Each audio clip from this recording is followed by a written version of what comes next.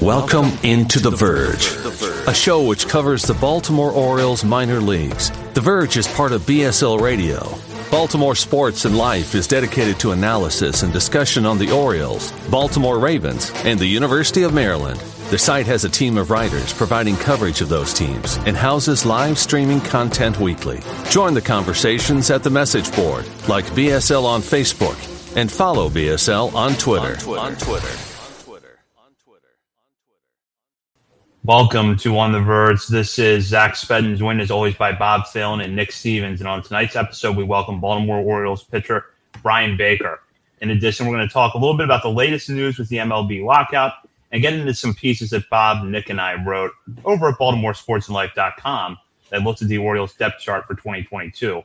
First off, though, we'll introduce tonight's guest. He is a right-handed pitcher who spent the 2021 season in the Toronto Blue Jays organization, making his major league debut with the Blue Jays last year.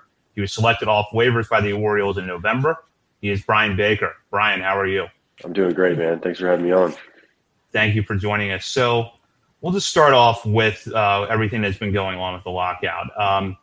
How do you follow along with the CBA negotiations? And before the lockout started, how much contact did you have with the Orioles? The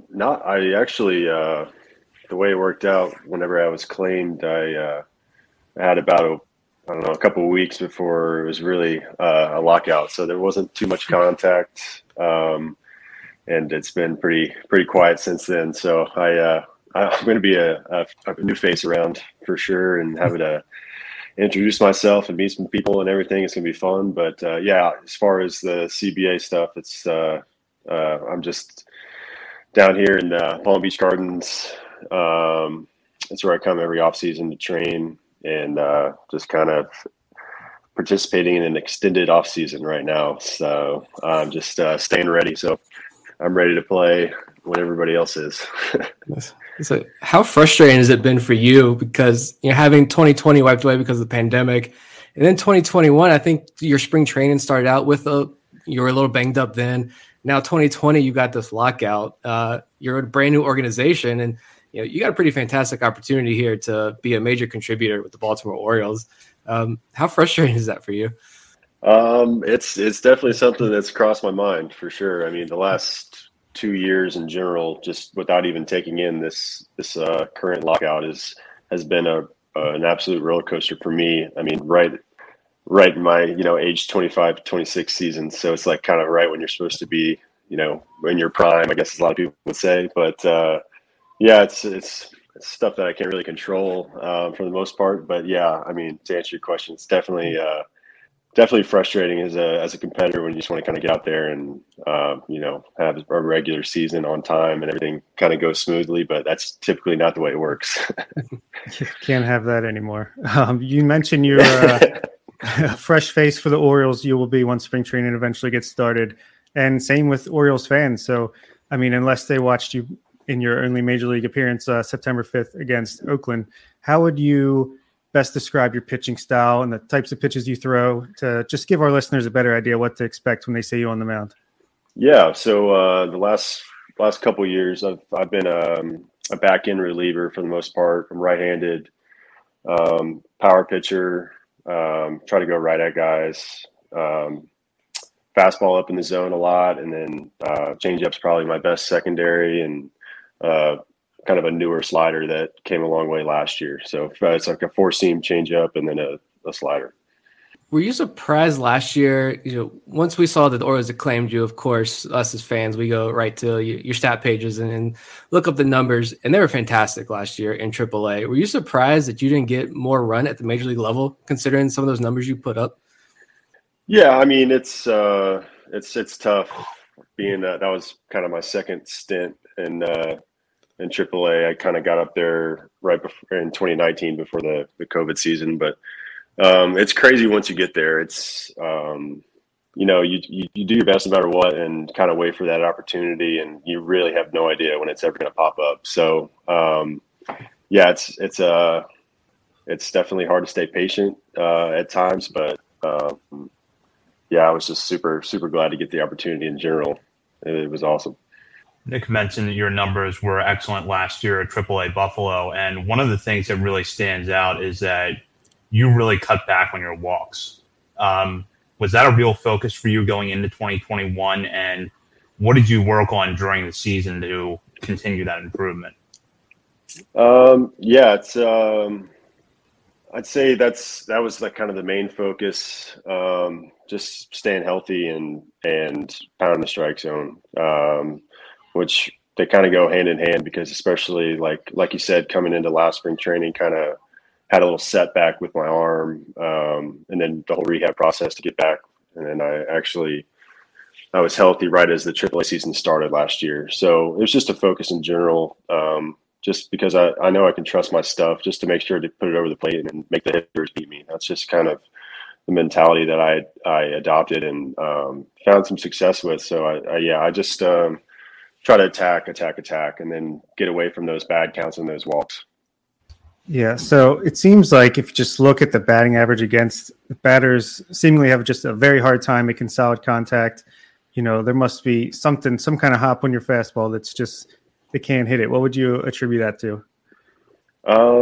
Yeah, I don't know. It actually used to be considered flat, just because back in the day, before all this advanced data and everything, I was told to throw the fastball down, and it didn't play as well until I kind of just started figuring out that I could throw it higher, and it typically plays a little better. So that was a turning point. And then switching from a starter to reliever early in the minors kind of changed my mentality in general, and the stuff kind of had an uptick just from that switch, just from a mentality standpoint. And then I was able to kind of experiment a little more, and then throw that high fastball a little more. I kind of have some cut on it sometimes, so I think I might get lucky and miss a barrel here or there, just with some accidental cut as well on the fastball. So I'll take it.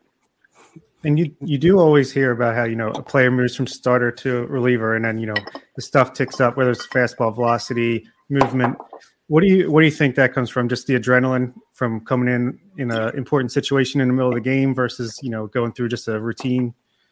Yeah, it's really hard to explain, and until you've really done both for a little while. And I was a starter my whole life until I got to play in the Cape Cod League after my sophomore year of college, and I had like a 2-week kind of tryout thing, and it was the only innings I could get were out of the pen. So it was kind of the first time.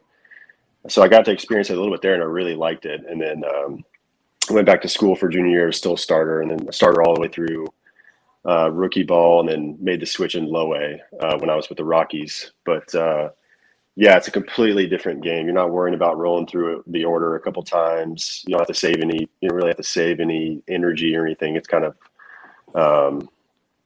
everything you got for that 1 or 2 innings, whatever it may be. So yeah, I think that was the biggest change in general, to where I feel like I could kind of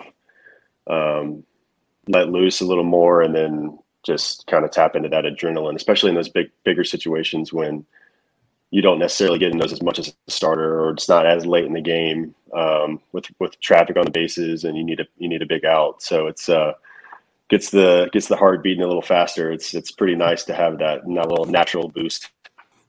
I feel like it takes a special breed of pitcher to come out of the pen in those high leverage situations, especially with guys on base and game on the line. I love it. That's why I love relief pitchers so much, bullpen guys, because there's always something that makes you guys unique in some way, I feel like. But I was reading an interview.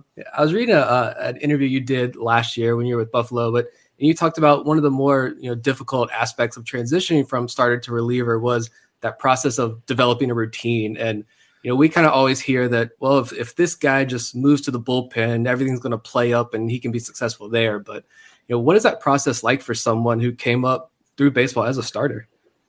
Yeah, that's the flip side of exactly what I was just talking about. It's nice to have the adrenaline and all that stuff going for you. You only have to throw, an inning or 2 at a time. But that structured routine, like when you get used to it as a starter, it's really nice to have, everything planned out exactly the way where you really want it to go. You can recover, and you have the set plan. And with being a reliever, it's all that's completely out the door. So yeah, it was a huge huge transition period, and it's a constant work in progress because you never know if you're going to go back-to-back days or throw 3 out of 4 games or whatever it may be. You might throw once and then not throw for another 7 days, depending on the situations. But yeah, it's on that side of things. It's definitely much more difficult because your routine is really dependent on when you're getting appearances and stuff. So that is the difficult part of it. But kind of having a set base routine you can kind of go through each day, at least for me, like prep wise, and then really just listen to my arm in terms of workload and in terms of how much I want to throw that day prior to the game plays a lot more into being a reliever and being ready to go whenever your name's called.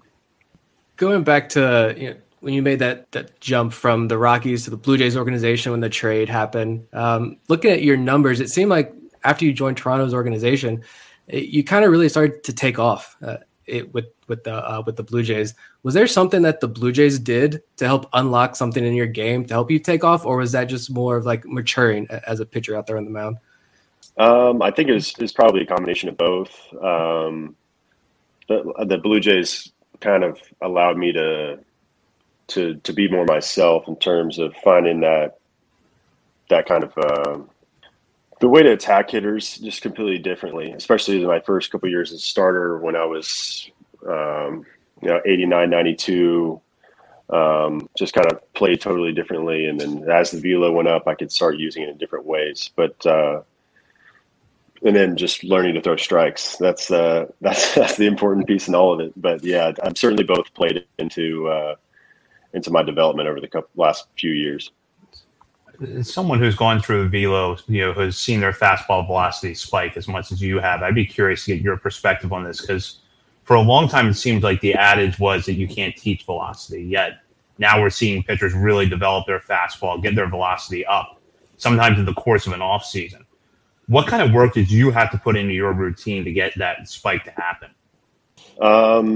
I think it kind of came from a lot of different things. I think just being going from the college ranks into being a professional, you just have, everything you're doing is dedicated to your routine, your mechanics, everything, all the above. So just in general, over the years, everything's kind of going to get smoother, and you're going to kind of find some things that are going to allow you to throw the ball harder, throw the ball more accurately. But just everything combined, kind of accumulating over the years. So I think working out here at Cressy Sports Performance, where I worked out for the last 5 off seasons, just getting strong, getting flexible, and it's honestly a bunch of different things. And then picking brains of pitching coaches along the way, making little tweaks here and there. I think I didn't really have a huge jump. It was kind of gradual and finding something here and there that works for me. And then the jump, I'd say just the jump from being a reliever or being a starter to a reliever was the biggest actual notice, well, okay, this, and now I'm throwing this hard. All the other stuff is kind of just kind of accumulated, like I said, over the years. Was there a pitching coach or pitching coaches along the way that have been really instrumental for your development? Yeah, I mean, so many. I like I said, I've been here at Cressy in the off season for the past 4 or 5 off seasons, and I've been working with my buddy Brian Kaplan for every off season. So every, from October to February for the past 4 or 5 years, it's been mainly him, and then obviously with the Rockies and Blue Jays, it's been the pitching coaches of each level. Everybody's kind of helped in their own way. It's great to just being able to pick people's brains and pick up different things here and there. But yeah, I owe a lot of my successes to those guys. I think you're going to like Chris Holt, Darren Holmes, and Justin Ramsey here as well. Going back to your college days at North Florida, 2 of your teammates were also in the A-Sun at Jacksonville, Austin Hayes and Michael Baumann with the Orioles now. Do you have any recollection of facing Hayes at any point, or were you familiar with them at the time? Yeah, definitely. Those were obviously 2 really good players, and they were our crosstown rivals. So we played a good bit and had some some good series over the years. Hayes, yeah, I remember facing Hayes several times, and facing off against Bauman actually when I was a starter, facing him at Jacksonville. So yeah, it'll be fun to kind of reminisce on some of those times. I think we got the better of JU whenever we played them for the most part when I was there, so I can kind of have the upper hand there in those talks. Yeah, rub it in for sure. How much? I will say, I think Austin Hayes might have the best outfield arm I've ever seen in person. So it'll be fun to see that more often. He's definitely got a cannon out there. Good to hear. Yeah. Yeah. How much do you know about fellow Oriole reliever Felix Bautista? Because you guys have similar profiles as far as, walks a little bit higher, but batting average against and hits against very low. And I've already personally started calling you guys the Bash Brothers just because you're intimidating stature on the mound. You're both mountains of men. So what do you think about him? I honestly haven't seen or heard much from anybody over on the new team. So I'm going to have to get to know the fellow Bash brother, but yeah, I haven't heard much. Nice. Yeah, it seems like the Orioles definitely have a new type that they go after when they're looking at pitchers. It's tall guys who can blow guys away. That's for sure. There are going to be a lot of you in the organization now. But looking at some of the changes in the game more recently, have you pitched with the automatic ball strike zone thing yet? Have you had an opportunity to work with that at all? No. What are your thoughts on that? I'm pretty old school with everything.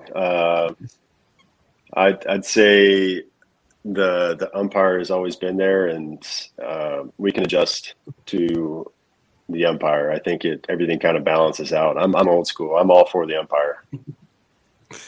What about? I'm not dropping like a 12-6 that can like clip the bottom of the zone either. So it's kind of different for different guys, I'm sure. What about things like the shift? I imagine that as like a pitcher, is that something that's really helped you out, or is that something that's too like more old school where you as a fan, take a step back as a fan, would you like to see more balls in play there like that, or as a pitcher, you're just like, no, bring it to me, help me out. I'd say I'm pretty old school on that too, but I mean, there's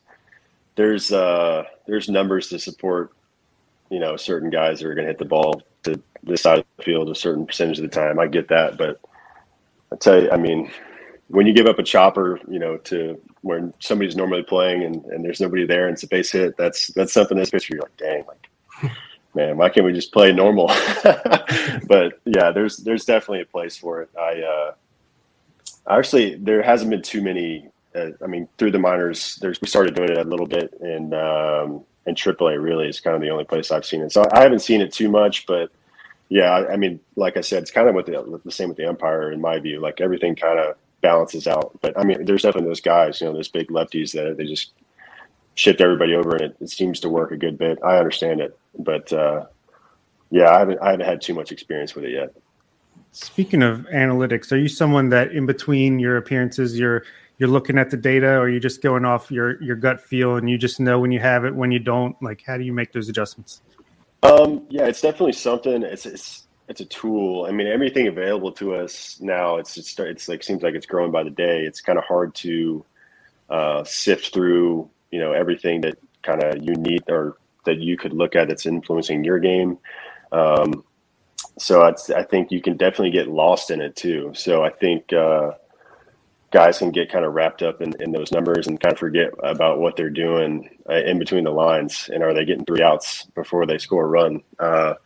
That's kind of the way I view things a lot of the time. But yeah, there's definitely been times where I want to tweak something. I know last year with my slider, we were trying to hammer out something that had a little bit more depth just because I kind of started with a cutter grip.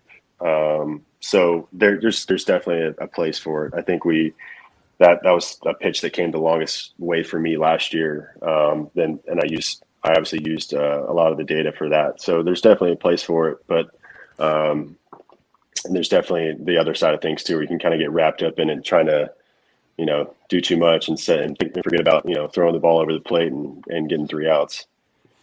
looking at that end of it, the analytics, obviously you haven't had a chance to really get into what the Orioles do, but how did the Rockies and the Blue Jays compare in those areas? Well, I think it just kind of happened to be as time went on, like it's going to be better as the years go on. So just strictly from the fact that I was with the Blue Jays more recently, I think we used it a little bit more just because there was a little more available. But, and I think, with the Rockies, I was just total throw my fastball down. So, clearly the hop or whatever you want to call it wasn't really a focus. So I guess with the Blue Jays, they did embrace that. So, just from that side of things, definitely more in the last couple of years. When you get up, because I mean, let's face it, we're big fans of yours now, and hopping on here with us, and we're pulling for you. So when you are a regular in the Orioles bullpen, you're going to face the Blue Jays a lot next year, hopefully. Are there any guys over there that you're looking forward to facing off against and sitting them down with a strikeout? Well, I wish I could face my pitcher buddies and I could talk some smack to them because that'd be an easy out. But I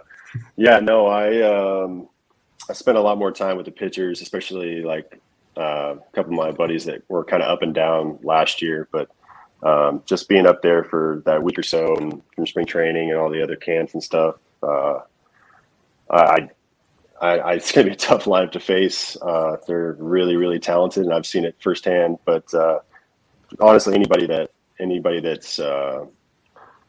presents a big challenge, I'm always looking to go right at somebody. So honestly, everybody, I'm looking forward to facing them for sure. Anyone that's a son of a former MLB All-Star, right? yeah. So half the team. Was there, when you got that little bit of time up there in spring training with the Blue Jays, or maybe guys that came down on rehab appearances when you were in AAA, were there any veteran guys, pitchers specifically, that you were able to really pick their brains on a lot and learn something from? Oh gosh, yeah, for sure. That's one thing I just love about the baseball family in general is you can pick some brains of guys that have gone through what you've gone through and a lot more. And it's the same thing down here in the off season. I work out with guys that have, countless years of big league experience. So I'm blessed to be able to pick their brains as well. But with the Blue Jays, I mean, just this past year, we had a lot of guys coming down for rehab, and we even signed John Axford, and he was in AAA with us for a little bit. And that's who kind of sticks out to me, just because we were like similar kind of stylistically, and I could pick his brain, and we're just kind of worked out perfectly. Just similar in stature, kind of similar with our stuff, and was able to pick his brain on different things and just different cues, especially for like larger human beings. It's easy to get out of whack with your mechanics, so. Just being a big goofy guy, he kind of paved the way for me to find a couple cues to help me out. Well, Brian, we really appreciate you joining us, and we definitely look forward to seeing you on the mound this year. What are going to be your big priorities for the 2022 season once it gets started? Big priorities, like on the mound, you're saying? Yes. Well, exactly what you were saying earlier. Just going right at people, and just building off of the kind of foundation that I started last year with a pretty good year. I think just going right at guys and making them beat me is the biggest key to my game, and I'm gonna keep using that mentality going forward. We'll call it shake and bake, just like your Twitter handle. Love it. All right, well, Brian, thank you so much for joining us tonight. Look forward to seeing you out there this year. Absolutely. Thank you guys for having me. Thanks for joining us. Thanks so much. That was Brian Baker, reliever for the Baltimore Orioles, waiver claim from the Toronto Blue Jays over the offseason, just before the beginning of the MLB lockout in early December. It's now February 28th as we're recording this, and we're still in the lockout. MLB's self-imposed deadline of today for getting the regular season started is here, and there is still no agreement.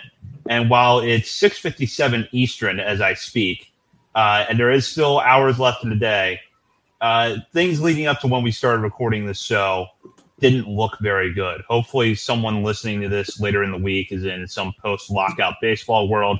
That would be great.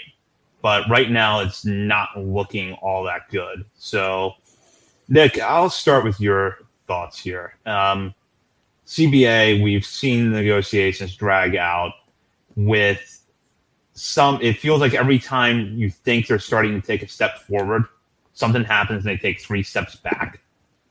That's kind of where I am right now, but I'm curious to get your thoughts. Yeah, that's why I don't really pay attention to the day-to-day stuff. Like, to be honest, I can't do it.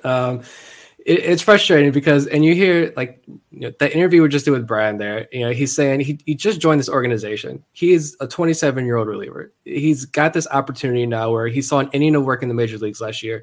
So I'd imagine that itch is even bigger than it was before, because now he wants to prove to everybody in this brand new organization that he can stick in the major leagues. And like, he's had very limited contact with the entire organization. So he's going to get to spring training, and then what? It's going to be the first day of school all over again whenever this thing gets going. And that's got to be frustrating for a lot of guys in Baker's situation as well.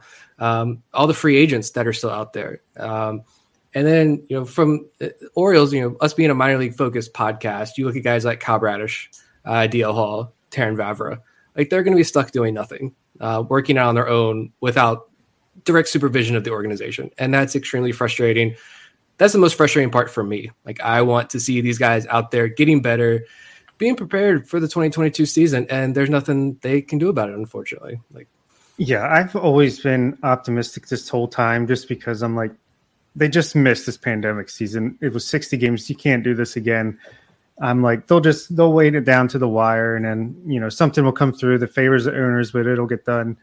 But the point where that kind of changed for me was when the players made a new proposal, made a bunch of shifts, like hugely downgraded their asking on the percentage of the pre-arbitration players. I think it was from like 80% to 35%.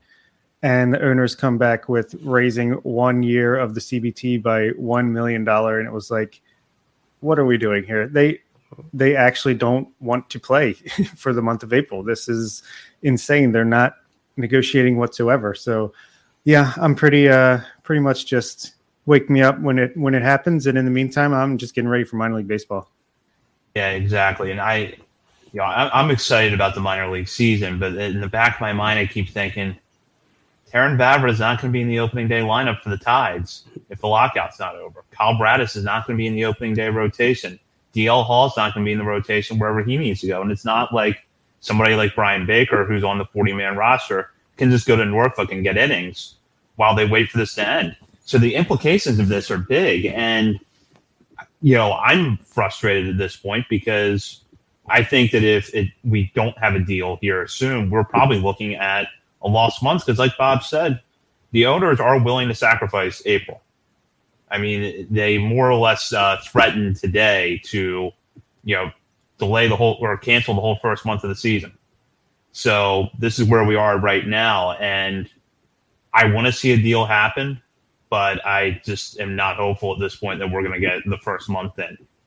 Yeah. And that's, I saw a tweet. I don't know who put it out earlier today when, something about the players getting frustrated now, openly frustrated about this idea that the language that's being used, referring to them as, assets, pieces of a puzzle, whatever it was. I can't remember the exact tweet, but, these are guys like Baker there sitting with no paycheck. The guy he's not living off a $10 million signing bonus out of college. So he doesn't have that income coming in right now. That's why for me, like I'm 100% pro player here. And I don't see any. Are they perfect in this situation? Is the PA perfect in this situation? No. But at the same time, I'm 100% pro player, and I hope they get everything they deserve because these guys deserve to get paid. They deserve to be treated fairly. And from the playing side of things, it's easy for us to kind of sit back and say, yeah, we can be excited for minor league baseball, which we are, and it's great. Follow us on Twitter, Facebook, Instagram. Listen to our podcast. We're going to be there every single day. This is our time to shine for real now. But at the same time, I want to watch Major League Baseball as well. And I'm tired of this, whether it's driving fans away, whether it's hurting the players themselves. These are human beings. These are dads. trying to support their family, and they can't do that right now. And it's just extremely frustrating. And it's all the owner's fault. I mean, there's really no other way to put it.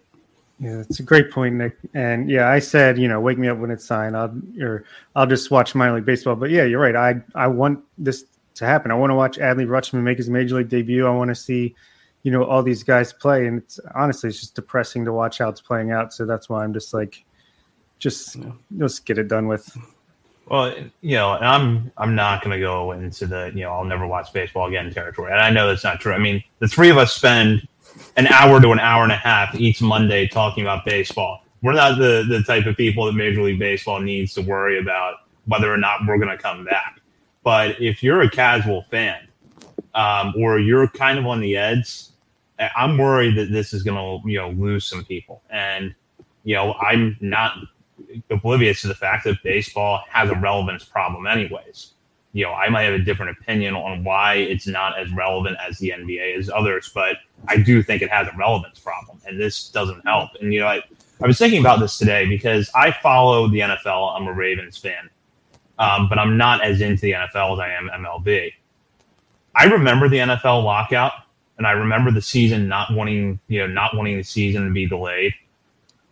But I don't really remember now what the core issues were. I don't remember exactly when it ended because the season started on time. And you're a more casual fan. It feels normal. So I think that having the season start on time would have been something that the league could salvage. I don't want the players to do that at their long-term expense, but you could have at least come out of this with, okay, well, we didn't lose the season. But now it looks like we're going to lose the season or part of the season. Yeah. You just watch you watch some of the college highlights, and I know it's difficult for a lot of people to watch college baseball, but you see some of these highlights. You see the guy, was it Tommy Tanks over there at NC State. You're seeing some fantastic performances in the college ranks, and people are getting excited about it, at least in my social media bubble. Like, people are getting super excited about it, which I know is, a little skewed, but baseball should be capitalizing on this. Like, you're missing Mike Trout, you're missing Shohei Ohtani. From the Orioles' perspective, Trey Mancini, we're missing Trey Mancini and the story of Cedric Mullins. We're missing these guys, the opportunity for them to tell their story, to get out there, and a lot of just prime of their career guys that MLB already doesn't market. You're risking that even more, and this is a perfect opportunity to capitalize on this and grow the game, but it's another fumble attempt. You talking about football there. This is another fumble by Major League Baseball and the owners and Rob Manfred. It's all Rob Manfred. Let's get down to business whose fault this really is. But it is frustrating because, yeah, you do lose. I'm just speaking, I look at my family, my dad, for instance, huge Orioles fan his entire life. But is he going to be as interested to watch when the season begins if it's June? I don't know. I don't know that he will be. And that's frustrating to me. Yeah, I think I don't know if the casual fans will be lost for good, but they're not going to be in a rush to come back this season at the very least. I mean, they're going to be they'll find something else to watch, and then they'll get used to not watching baseball, and then they'll just not come back around to it. Maybe, come next year or the year after, they'll be like, all right, let's see what baseball's got going on. But yeah, they don't got to worry about the guys like us, but there are a lot of people that it's routine to have baseball on starting from April to September, and that's just what they do. And if it's gone and they find something else, then they found something else. So Vivek here with a question. Do you guys feel the players are trying to address too much at once in this CBA negotiation? Interesting question there. I'll let Bob start with this. Honestly, no. Joe Sheehan and a few other people out there have been great about just, saying the owners could accept exactly what the first offer the players made, and it would still be a huge win for them. And they're just not negotiating. They're not willing to budge an inch. I feel like the players have, like Nick said, they're not perfect in what they ask for and how the trickle down doesn't exactly go the way maybe you would love it to go. But they are making concessions. They are trying to get things moving by saying, okay, we'll back off of this. Okay, this is a non-starter. Okay, we can worry about that on the next negotiation. I feel like the players are the ones that are actually willing to do anything. The owners are just like, what, you want $10? Well, what about 9 plus 2? And you also have to, owe us $3 later. They're just rearranging the deck chairs on the Titanic of their offers and trying to make it look like they're doing something. Yeah. That question kind of points to my thoughts about all of this. at one point, I'm saying for the players, get everything you can right now. This is your opportunity to get everything you want. Why not get it? And if you're going to miss or threaten to miss half a season or even a full season to get everything you want, how many players? I would be more interested to know from a player's perspective, like how many players would agree with that? How many of those guys are willing to sit out a full year to get everything that the PA is trying to get? Because I think from my perspective, and I'm just a fan, I don't have money on the line in this. I don't have a family to support here from baseball. For me, I would say I'm cool without watching Major League Baseball for a full year if the players win this thing and get everything that they want. But that's just my opinion. But it's really hard to side with billionaire owners who are going to make their money regardless, even without a baseball season. They're still going to find a way to make money. So the players won't. And I read a lot of articles in the last week or so, and Jeff Passan had an excellent one up at ESPN today, and he reinforced the point that the players' losses have occurred over multiple collective bargaining agreements going back to the post '94 strike discussions. So realistically, they weren't going to make up for it. But I think at the same time, when you're in the position there that the players are in, where you don't have a lot of substantial bargaining chips on your side, you got to go for everything you can. And knowing, you're probably not going to get everything this time around. But it also took the owners 20 plus years to, drastically tilt the scales in their favor. So the players got to step in now and start setting the precedent, I think, for, fairer negotiations going forward. And, I'm getting way off into the future here, but 32 teams is going to happen. And a lot of things in the sport are going to be reevaluated then. And I think the players, when that time comes, need to be in a stronger position than they are right now. Yeah. And I mean, that's just a great point out. I don't know how to follow up on that exactly, but just look at the way the media coverage is on this versus the last few times anything like this has come up. I mean, this is so firmly against what MLB owners and Rob Manfred are doing. Every article you see, Rosenthal, Passan, like you said, even Bob Nightingale's kind of like, he's a little bit negative on what's going on there. So everything seems to be painting MLB in a terrible light, as it should, which, I'm sure, there's always going to be people out there that just say, oh, millionaires versus billionaires, whatever. But, those people are kind of a lost cause. So at least we're seeing the media portray it correctly for the most part. Yeah, it's, I want baseball, but these guys deserve a piece of the pie, as well. And I think the only thing that I would like to see more of, and it's not going to be addressed with this, but I feel like at the end of the day, one thing that continues to get passed by over are the minor leaguers as well. What are they going to get out of this? It doesn't seem like they're going to get much of anything, which is frustrating as well. And I guess that's a whole podcast series in of itself, I think. Yeah, even the manipulation of the service time. There it is, service time manipulation. Even that, their answer was the top. If you finish first or second Rookie of the Year, then you get your year back. Like, that's what we're doing here. That's the only answer. I don't know. This angle has been played out. I've heard this discussed a lot in kind of baseball media circles.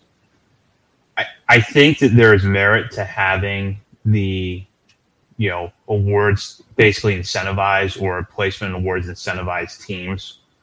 But I also don't know how I feel about that when you have writers voting on the process. I wouldn't feel entirely comfortable voting on Rookie of the Year anymore if I knew it could be the difference, second or third could be the difference between a player getting an extra year of service time or not. And I'd be curious to hear the perspective of someone who has voted on these awards before, because that would feel really uncomfortable to me.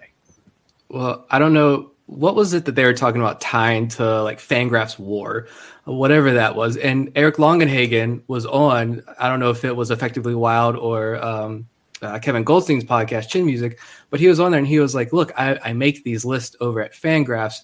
And so, like, if he's going to vote for that, he's like, I'm going to give it to the kid who needs the bonus check. Like, I'm going to throw my vote personally where I want to see that money go, right? Or I'm going to skew this how I see fit. And like a lot of writers are going to do that. And then you just have a lot of clueless writers out there who are going to vote for whoever they want to anyway, without actually looking at any numbers or anything. Or they're going to say who has the highest batting average, and that's going to be their vote there. But yeah, that's all ridiculous to me because, again, those writers are human beings, and they're just going to kind of vote how they feel, or they're going to vote to fill their own agenda, which, again, how do you stop that? And if anything, isn't tying it to Rookie of the Year going to just make teams want to keep players down longer so that they're not a front runner for the award anymore because they can only accumulate so many stats in X amount of time? I mean, I just feel like there's so many holes. Like, just make it, if you play in the major leagues, that it counts as a year, period. That's it. That's a great point, Bob, because think about last year's American League Rookie of the Year race. I mean, don't you feel like Wander Franco would have won that award if he had been up earlier in the year? Away easily. Yeah, that's a great point. I guess we just get rid of the minor leagues, right? Forget them all. Yeah, start cutting them one at a time, apparently. Jeez Louise. Yeah. It's, I don't know. Part of me still wants to remain optimistic and say that even if it's 150-game season or 145-game season, we'll get it. But yeah, as the day goes on more recently, I get more and more pessimistic about that view. But at the same time, again, I have that part of me that tugs at me and says, well, that's okay because I want the players to win. But we'll see. There's minor league baseball, there's college baseball, there's independent league baseball. All that's still going on. Support it. Orioles fans are pretty lucky in that there are a lot of minor league affiliates within a very, very close drive. So go check out those affiliates. Go to a Bowie Bay Sox game. Yeah, I'm lining up if I can make it to Norfolk April 5th. Let's go. Racing to Adley. I'm there. So we got a question here from Added, and we'll use this to kind of transition into our discussion of the Orioles 2022 depth chart. But how legitimate are the Orioles interested in offering Carlos Correa a 10-year, $350 million deal? It feels very Machado Padres timing to me. Also, who gets impacted more, Henderson or Westberg, with this idea? So take the first part of that question. There was a report that I believe came out today from a Spanish language outlet that linked the Orioles to Carlos Correa. Now, I'm just going to say full disclosure, I don't speak Spanish. I saw an English translated version of the article that I'm not confident was completely well translated. So I'm not going to weigh in on the merits of the report so much, but instead just kind of get to the idea of Carlos Correa, 10 years, $350 million. Bob, are you even considering this seriously? Or I called it last week. I think I made a mention of, as soon as the lockout's over, Correa signed. Hey, I would love it. I would love nothing more than this to be 100% accurate, and Orioles going to do whatever it takes to get Correa in here and be the mainstay at shortstop for as long as he can be, and then shift over to third base to really jumpstart this rebuild. And it does make a lot of sense. Like Adit mentioned, like a Manny Machado type thing with the Padres. But at the same time, I mean, he's going to have a lot of competition for his services. And I do think the Orioles will spend money. I'm not sure if this is the way it's going to happen or it's going to start. I don't see them plucking down $350 plus million on one guy. So it doesn't really change my confidence level of anything like this happening, but God, would it be awesome if it did? Yeah, the feeling Machado to Padres vibes, like Padres went after, they got Eric Hosmer first for like, what was that, $100-something million? That was their first big splash, and the Orioles haven't done that yet. So I don't know if jumping to the $350 million bat right now would make a ton of sense. If the Orioles do it, I said before we hopped on air that I will buy season tickets and make the 8-hour round trip drive for every single home game. If the Orioles actually do this, hope somebody's going to screenshot that and save that. Now I'm going to have to live up to that. But I would love that. Yeah, I would love for that to happen, but I just don't see it this year. Next offseason, I hope so. I hope we're trading prospects. I hope we're signing free agents, and I hope we're going for it. When there's 25 teams make the playoffs next year, 26 teams make the playoffs next year at this rate, then yeah, you go for it. But this year, I just don't see that happening. And we'll see over the next 24 or 48 hours if any other reports come out about this as well. But yeah, I don't really see it happening. And to be honest with you, as much fun as it is to kind of daydream about Carlos Correa to the Orioles, it hasn't been something that I've really entertained because, like both of you have said, I just don't know that this is the right offseason for it. The way that I kind of picture the Orioles plans like changing where they sort of switch that direction is they'll invest in their core somewhere. That means giving a current player an extension or players. Then they'll start to make the incremental moves that make the major league roster better. Trading for bullpen help, that extra bat in the lineup wherever they need it, that extra starter that is, a better version of Jordan Lyles. And then you eventually see the big splash in trade or free agency. I just don't see them going from 1 year your big signing was Freddie Galvis to the following year bringing in Carlos Correa. I feel like there's a step there in the middle that they just haven't reached yet. Jose Iglesias. That's right. I mean, go ahead, Nick. Say like if you want to get weird with it, like it's we're still locked out here, so let's go with it. Let's say this was a serious offer and there are serious discussions going on. First of all, I would cry, to be totally honest. But like I could see where that does make sense if you're like, Grayson Rodriguez is the top pitching prospect in all of baseball, and over the last couple of weeks, you see more and more reports come out and other podcasts talking about these top lists, and it's mind blowing to hear other people, national outlets, talk about Grayson Rodriguez as we get closer to this season starting. And then you got Kyle Bradish. The Orioles are very high on Kyle Bradish. I know Orioles fans are kind of mixed on him, but two guys you got there. You got Adley Rutschman, who should have been in the major leagues last year. He's there. I could see in a world where, bringing in Carlos Correa shows every other free agent out there that we're going to spend the money. We're ready to compete now. You bring him in here, let him get acclimated and develop himself as the leader of this clubhouse and leader of this team. And then you build around that. You build around Carlos Correa, Adley Rutschman, Grayson Rodriguez, Ryan Mountcastle. I could see it. I mean, I'd put like 5% to like it's my faith in that happening right now, but give you something fun to dream on, I guess. Also, Adley and Grayson, these assets are going to be cheap for the next few years. So take advantage of it and spend your money somewhere else while they're cheap. And then try to extend them, or, you can work from there. So, let's make this make sense. But I do think Zach's probably right. Like, you want to see a John Means extension, Adley Rutschman, Wander type of extension, and then kind of make a foray into more things. But hey, let's just cut to the chase. Let's sign him. Let's get him in here and let's make the playoffs. Oh, and who would be the most vulnerable person? I think we forgot that part of the question between Gunnar Henderson and Jordan Westburg. I would say Westburg, just because at that point, I think you want to keep Gunnar with the higher upside. We've seen he can be elite at third base, according to Keith Law. So I think you keep Gunnar around in that instance, unless Westburg really comes on strong, and then Gunnar has more trade value, then maybe it goes that way. I'm going neither. I'm going to get weird with this. Westburg's going to be at second base. Correa at short, Gunnar at third, and Kobe Mayo with a rocket for an arm in right field, or Gunnar in right field and Mayo at third. You hear this? Get weird with this. Putting him in outfield. I don't know about that. In that situation, I think it would be warranted. But. Yeah. I mean, or that could be Mayo is getting all this hype. Mayo could be the kid that gets shipped off in that scenario. If I don't want that at all. But if you're talking about Jordan Westburg, Gunnar Henderson, Kobe Mayo, if I can only have one of those three pan out, I'm going to pick Kobe Mayo. That's just me personally. I love all three, but I love Kobe Mayo just a little bit more.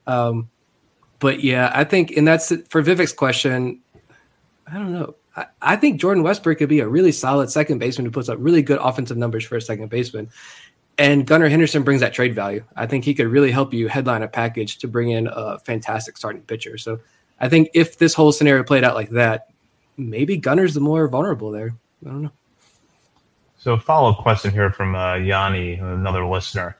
Any chance Correa chooses the Orioles because of the Astros connection? Mike Elias was there when the Astros drafted Carlos Correa. There's some other front office members who came over from Houston, including Sigma Dahl and Eve Rosenbaum. So do either one of you think that has merit?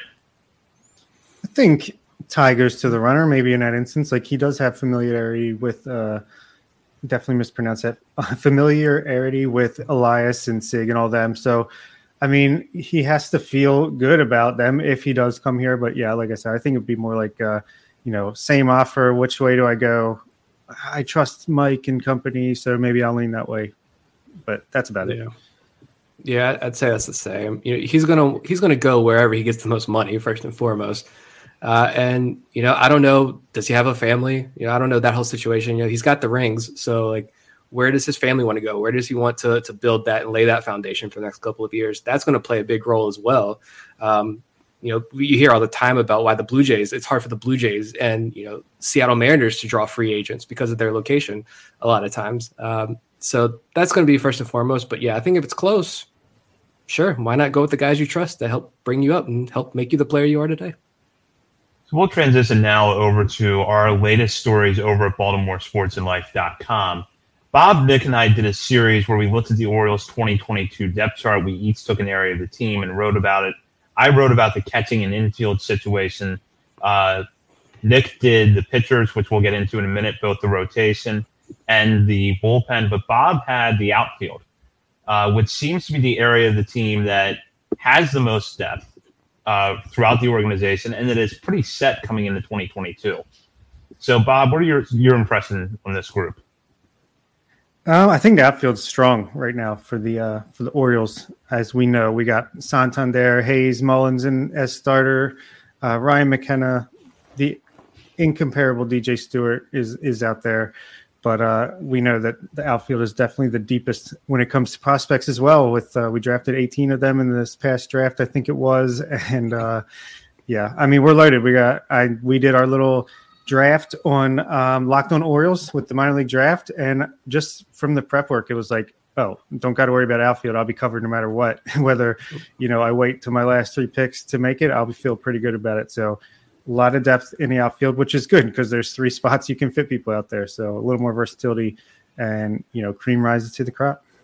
Yeah, and for me, when I look at the outfield, like I'm still excited about, obviously I'm excited about Cedric Mullins, Austin Hayes, but you look out there and everyone is worth being excited about. There's one guy, DJ Stewart, and he can go. But other than that, like there's still a lot of promise. Even Santander. I mean, Orioles fans really love Santander. I don't hate the guy. I just need him to get on base and stay healthy.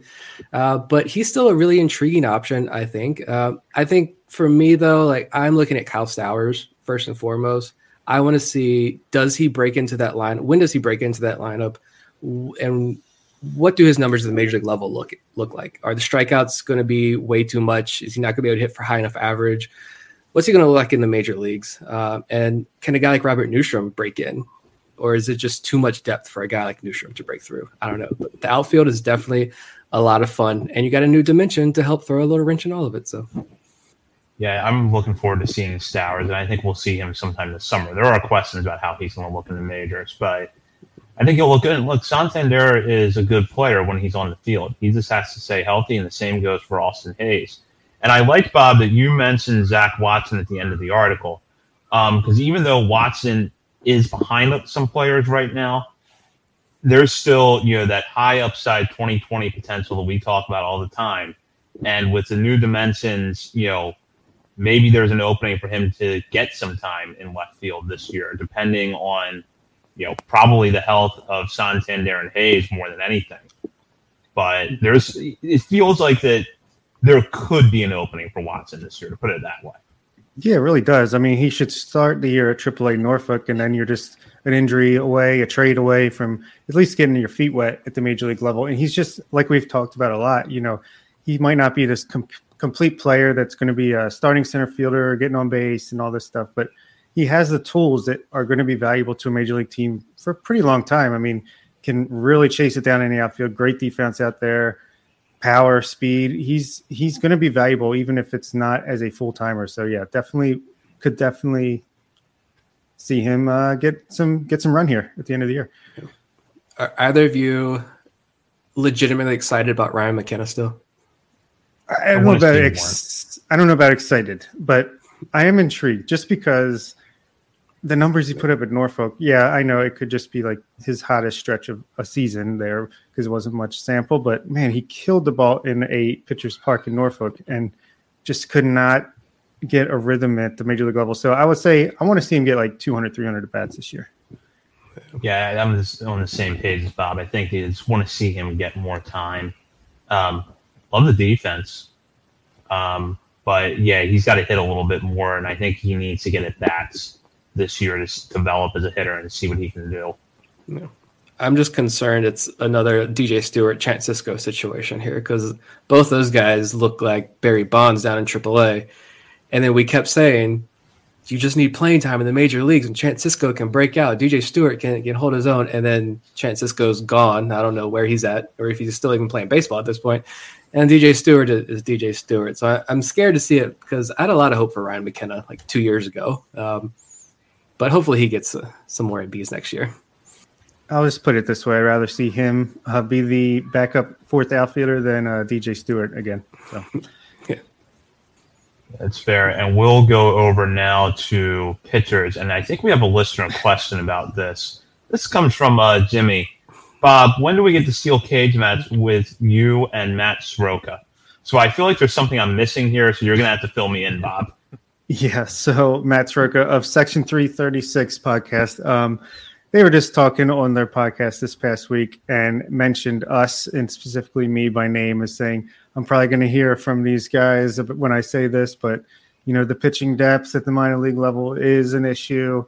And, just the same thing that this Dan Conley is putting out there for the past year or so. And no, I'm not going to fight Matt Soroka. He is a smart, intelligent guy. And we kind of had a little bit of a back and forth on Twitter where we kind of understood where we were coming from, but I'll save my ire for the Dan Conleys and Keith Laws of the world, who they just had the best Q&A session of any Oriole fan could ask for this past week on The Athletic. But, yeah, my point was basically the Orioles have two of, including the very best pitching prospect in baseball. And, depth-wise, we might be middle of the pack, upper middle of the pack, but that's fine because the Orioles have intentionally focused on position players because they know there are other ways to acquire. That's the same things we've been saying over and over again. But, some people, they need to see it to believe it, so we'll have to see it. I think to say that there's no pitching depth in this system, regardless of who you are, I tweeted it out. I said it's a lazy take, and it is because I watch these guys every single night, and I've watched the progression all through last season. I've watched the progression over the last 2-3 years, and it's real progression. And I think you tweeted out the clip as well when Kevin Goldstein and Eric Longenhagen were on the Effectively Wild podcast talking about Prospect Week over at Fangraphs. And Goldstein said when they released the Orioles list that someone responded like, well, I only see like 5 guys on this prospect list that could be in the major league rotation. And Goldstein's like, well, yeah, that's freaking awesome. If you get 5 of these guys in a major league rotation, that's what every team dreams of. And that's what the Orioles have here. They got about 15 guys that could be legitimate major league starters. And I also hate this whole, he's probably just a back end of rotation starter guy. 40% of all major league starting pitchers are back of the rotation starters. So yeah, look, I want this season to start so bad. I want Drew Rom in the major leagues by the end of the year to pan out so bad. I want Zach Peak striking out 45% of the hitters next year because I'm just so tired of all these takes on Orioles pitchers. Yeah, if you want to get us fired up, all you got to do is talk about the lack of pitching depth because it really does get me going.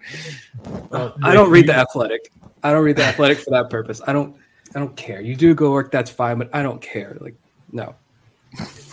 Well, Nick, you had a chance to write about the pitching depth extensively, both the rotation and the bullpen. What were kind of your takeaways there? Oh, at the major league level, it's crap. Well, let's be honest there. No, at the major league level, there is no pitching depth. Yeah, I think I said in my piece that, like, look, you've got John Means, you've got Jordan Lyles, who I think his biggest asset could be that he helps the bullpen if he can go 5-6 innings. He had a large number of starts. I don't have the number right in front of me anymore, but a large number of his starts last year. He was with Texas, right, last year, I think. That were quality starts, 6 innings, 3 or fewer runs. Say what you will about the quality start stat, but if you're the Orioles, if you get that 10, 12 times out of Jordan Lyles, then he pays for himself. But yeah, there's just a big group. And I think I saw somebody, it might've been in the Patreon chat. There's a large group there: Keegan Aiken, Michael Baumann, Alex Wells, Zach Lowther, Dean Kramer, Kyle Bradish. I just think that Aiken, Wells, Lowther, Kramer, you're not at a point where you want to give up on those guys quite yet. They've had the pandemic 2020 season messed up a lot of guys. Last year, late starts, issues there. That's going to continue to mess with the guys. It's just been a weird year, an unfortunate year, timing-wise, with all these events and the Orioles being as young as they are. I think it's hurt a lot of guys. I don't know. I think there's depth there. Michael Baumann, I talked about. If you have any major takeaways about Michael Baumann after his performance in the major leagues last year, I don't see how you could. Because we talked about last year, he had the alt-site injury. It took him a while to come back from that. I think a lot of it was more mental than actual physical, coming back from that injury. But he showed a lot of flashes, especially in AAA, of 2019 Michael Baumann. That was just dominant, who went from this guy that I wrote about, and I got a lot of positive feedback when I wrote about before the 2019 season, Michael Baumann being this, is he even a pitching prospect worth talking about? Not starter or reliever, but just a prospect that Orioles fans should care about. And he proved to everybody that he was. You saw flashes of that in 2021, and I think a full off season, he can come back strong in 2022. I'm excited to see what he can do. And Kyle Bradish, I'm extremely excited about. I know Orioles fans have mixed reviews on him, but the Orioles seem very high on him, and he ended the year in just as dominant fashion as you could. And so I want this lockout to end, mostly because I want to watch Kyle Bradish pitch in the major leagues. I think the taste in the major leagues that Michael Baumann had and the struggles he went through is what the Lothars and Wells of the world were missing in 2020. They didn't get that chance to come up, get lit up for a month or a few weeks, and then adjust over an off season and learn from it. I mean, yeah, it wasn't an ideal start, but he's faced major league hitters now. He got some jitters out of the way. Now he can go all off season, plan on it. You know, if we had a freaking normal spring training, he would come in and be ready to go and compete for a rotation spot. But yeah, I think like we've said, just not having that 2020 minor league season and getting a chance to get these guys their feet wet, I think it hurt a lot of pitchers, and not just with the Orioles either. So, yeah, I think that a lot of these pitchers, you know, we've talked about how we didn't like Zach Lothar's routine last year with what the Orioles did with him. And I think that, you know, not just him, but Kramer, Aiken, Wells, Bruce Zimmerman, who was fairly effective last year, but, you know, ultimately missed a lot of the year with injuries, deserve a little bit of an opportunity to work it out and try to develop at the major league level. The big thing for me, though, is that I go back to the bullpen, and that was an area of the team that I thought we were going to see a lot of progress last year. And I think overuse in some cases really got to these pitchers, especially in the second half. So if Jordan Lyles can help, you know, if a healthy John Means and Jordan Lyles and just one of those pitchers can help, you know, kind of to ease the workload of the bullpen a little bit, I think it's going to open up more opportunities, not just for hopefully a better version of Tanner Scott than what we saw for parts of last year, but for Brian Baker or CNL Perez to come through and stick in the bullpen all year. Jorge Lopez. I don't think I'm alone when I'm saying that I would be legitimately excited to watch Jorge Lopez out of the bullpen across a full year. You look at pull up some of his game logs when he worked out of the pen. I know there's one game against the Angels. I think I talked about it on the show before. Like the velo, you saw like 2.5 mile an hour tick in this fastball velo. And the data on those numbers and those relief outings were just unbelievable. And we all know that once he gets to a lineup the first time, it's beautiful. And then after that, he hits the wall and he crumbles. So, yeah, it's just that rotation. There's going to be a lot of arms, and I'm interested to see how the innings get played out. But then again, like all these guys have been locked out. So what have they been doing to prepare for this? Yeah, you have the offseason gyms and programs that you can do, but they haven't been – these are young guys at a very critical point in their careers, and they haven't had that direct supervision of the organization for big chunks of the last, 2-3 years now. Which has got to be extremely frustrating for every single one of those guys, especially a guy like Dean Kramer, who I'm softening up on, especially after our conversation with Nathan Ruiz last week. I do want to see him get another chance, and I am pulling for Dean Kramer. And like Ruiz said, like he looked beaten down last year in some of those interviews. And he's supposed to have no contact with the organization all offseason. So how do you help a guy like that during the winter? It's frustrating. Yeah, to me, I mean, you guys have said so much good stuff about the bullpen, but to me, it's going to be interesting. Just, you know, Elias has just been basically using the guys he was handed at this point. It's going to be interesting starting this year to see some guys trickle in that he has acquired. He has, you know, his style of relief, big, tall guys like we've talked about that have good fastballs and like two dominant pitches and throw hard, like really hard. Like I just think it's hard to judge, especially like we said with the starting pitchers, and you're asking Dylan Tate to throw 2-3 innings at a time and like back-to-back days, and Paul Fry.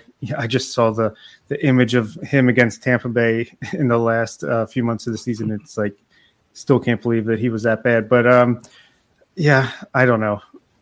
Yeah, and you got a big group there. I mean, you got Felix Bautista. I know walks are an issue, but the walks got better as he went up the ladder. You got Logan Gillespie, who it's not just the Orioles that like Gillespie. I mean, you have national evaluators who were fans of his stuff. It's just a matter of can he put it all together at the major leagues. I still like Isaac Madsen. I think he deserves a fair shot next year. I think there's going to be an interesting group, at least if there's going to be the core that you have, Wells, Tate, hopefully Fry and Scott, and then the fringe of that bullpen are going to be a lot of like up and down guys. But I feel like that fringe is a step up compared to last year. But at the end of the day, if the starters can't go only going 3 or 4 innings every start, it's meaningless because the bullpen's going to get beat to death a month into the season. So, yeah. And on that note, I'll go over to the part of the depth chart I covered, which was the catchers and the infielders. And what catchers, there's really no spoiler alert here. It's going to be Adley Rutschman at some point in 2022. It's just a question of when. I tend to think that for now, pencil in Jacob Nottingham and Anthony Benboom on the opening day roster if you don't have Rutschman there. But there's always a possibility the Orioles make a move late in the offseason once the lockout is over. And the infield, to me, seems somewhat set with the question, though, of do the Orioles go out and add a shortstop? We just spent a lot of time talking about Carlos Correa, but there are more players in that 1 year range that will probably take a deal. I don't know, I'm just throwing numbers out here, like $4 to $8 million range. So we've seen like Elias Workin before. Jose Iglesias is out there. Andrelton Simmons, who would be my personal choice in that group, is out there. Jonathan Villar is out there. So there are some players on the other that when we get on the other side of the lockout, the Orioles could take a chance on. But I'll just start with Nick here. General thoughts on that group between catching and infield? I mean, I definitely don't hate it. The Orioles offense, I feel like, kept them in a lot of games last year. And for many nights, like, it was fun to watch this offense. You're going to have Adley Rutschman in this lineup for sure at some point. Just a matter of when, not if. You know what you got in Ryan Mountcastle and Trey Mancini. Mancini is going to be full off season. I imagine he's going to be even healthier next year. For me, like when I'm looking at this infield, though, like what happens with third base? I joke a lot about Kelvin Gutierrez. I do love that defense, but guy can't hit anything. So what do they do at third base? And you really don't have that third base prospect to bring up. Like, is Rylan Bannon going to be a guy that contributes at all? I don't know. The most intriguing name for me, though, is going to be Jahmai Jones. I am still intrigued. We'll say that, intrigued instead of excited, to see what Jahmai Jones can do. You always hear about the athleticism. The athleticism is there. He can be a game changer, I think, defensively and with his speed. But can he hit the baseball? That's his biggest struggle. I don't know. We'll see in 2022, I guess. Yeah, third base. I don't like Rougned Odor or Kelvin Gutierrez there. Maybe if you put Jorge Mateo or you sign Correa or Simmons or someone like that, you can slide Ramon Urias over to third base. I don't know if he's got quite the arm to play there full time, at least to start the year. And then you can, have Jahmai Jones and a few other characters battle out for second base. Maybe Rylan Bannon get in the mix. But yeah, outside of first base, and obviously we know what we got in catcher, that infield is definitely, let's get these prospects that are right in our top 10 up as quick as possible, huh? I think you'll see a lot of activity there. I mean, yeah, I think there's some comments there. The Rule 5 is an option if that happens. I think I've now seen the people kind of say, well, if it happens or if it's canceled. So maybe there are even talks about them canceling the Rule 5 draft. I don't think anybody knows at this point, except we know that like scouts are being banned from the workout stadium. So other teams can't scout potential Rule 5 picks, which shout out, hide Nick Vespi, all you can there. But Yeah, it's maybe you address it through the Rule 5 draft. There are some interesting options. Check out our episode with Vivek. Some great names there. Maybe there are a ton of free agents. Sign a third baseman, sign a shortstop, and then because I don't know if I particularly want to see Ramon Arias at shortstop every day. I want to see him at second base. And I think he can be a really fun tool for the Orioles next year. But sign a third baseman, sign a shortstop, and let's shore up this infield for sure. Yeah, Ramon Urias can be a nice utility infielder in 2023, 2024 when we're in the playoffs.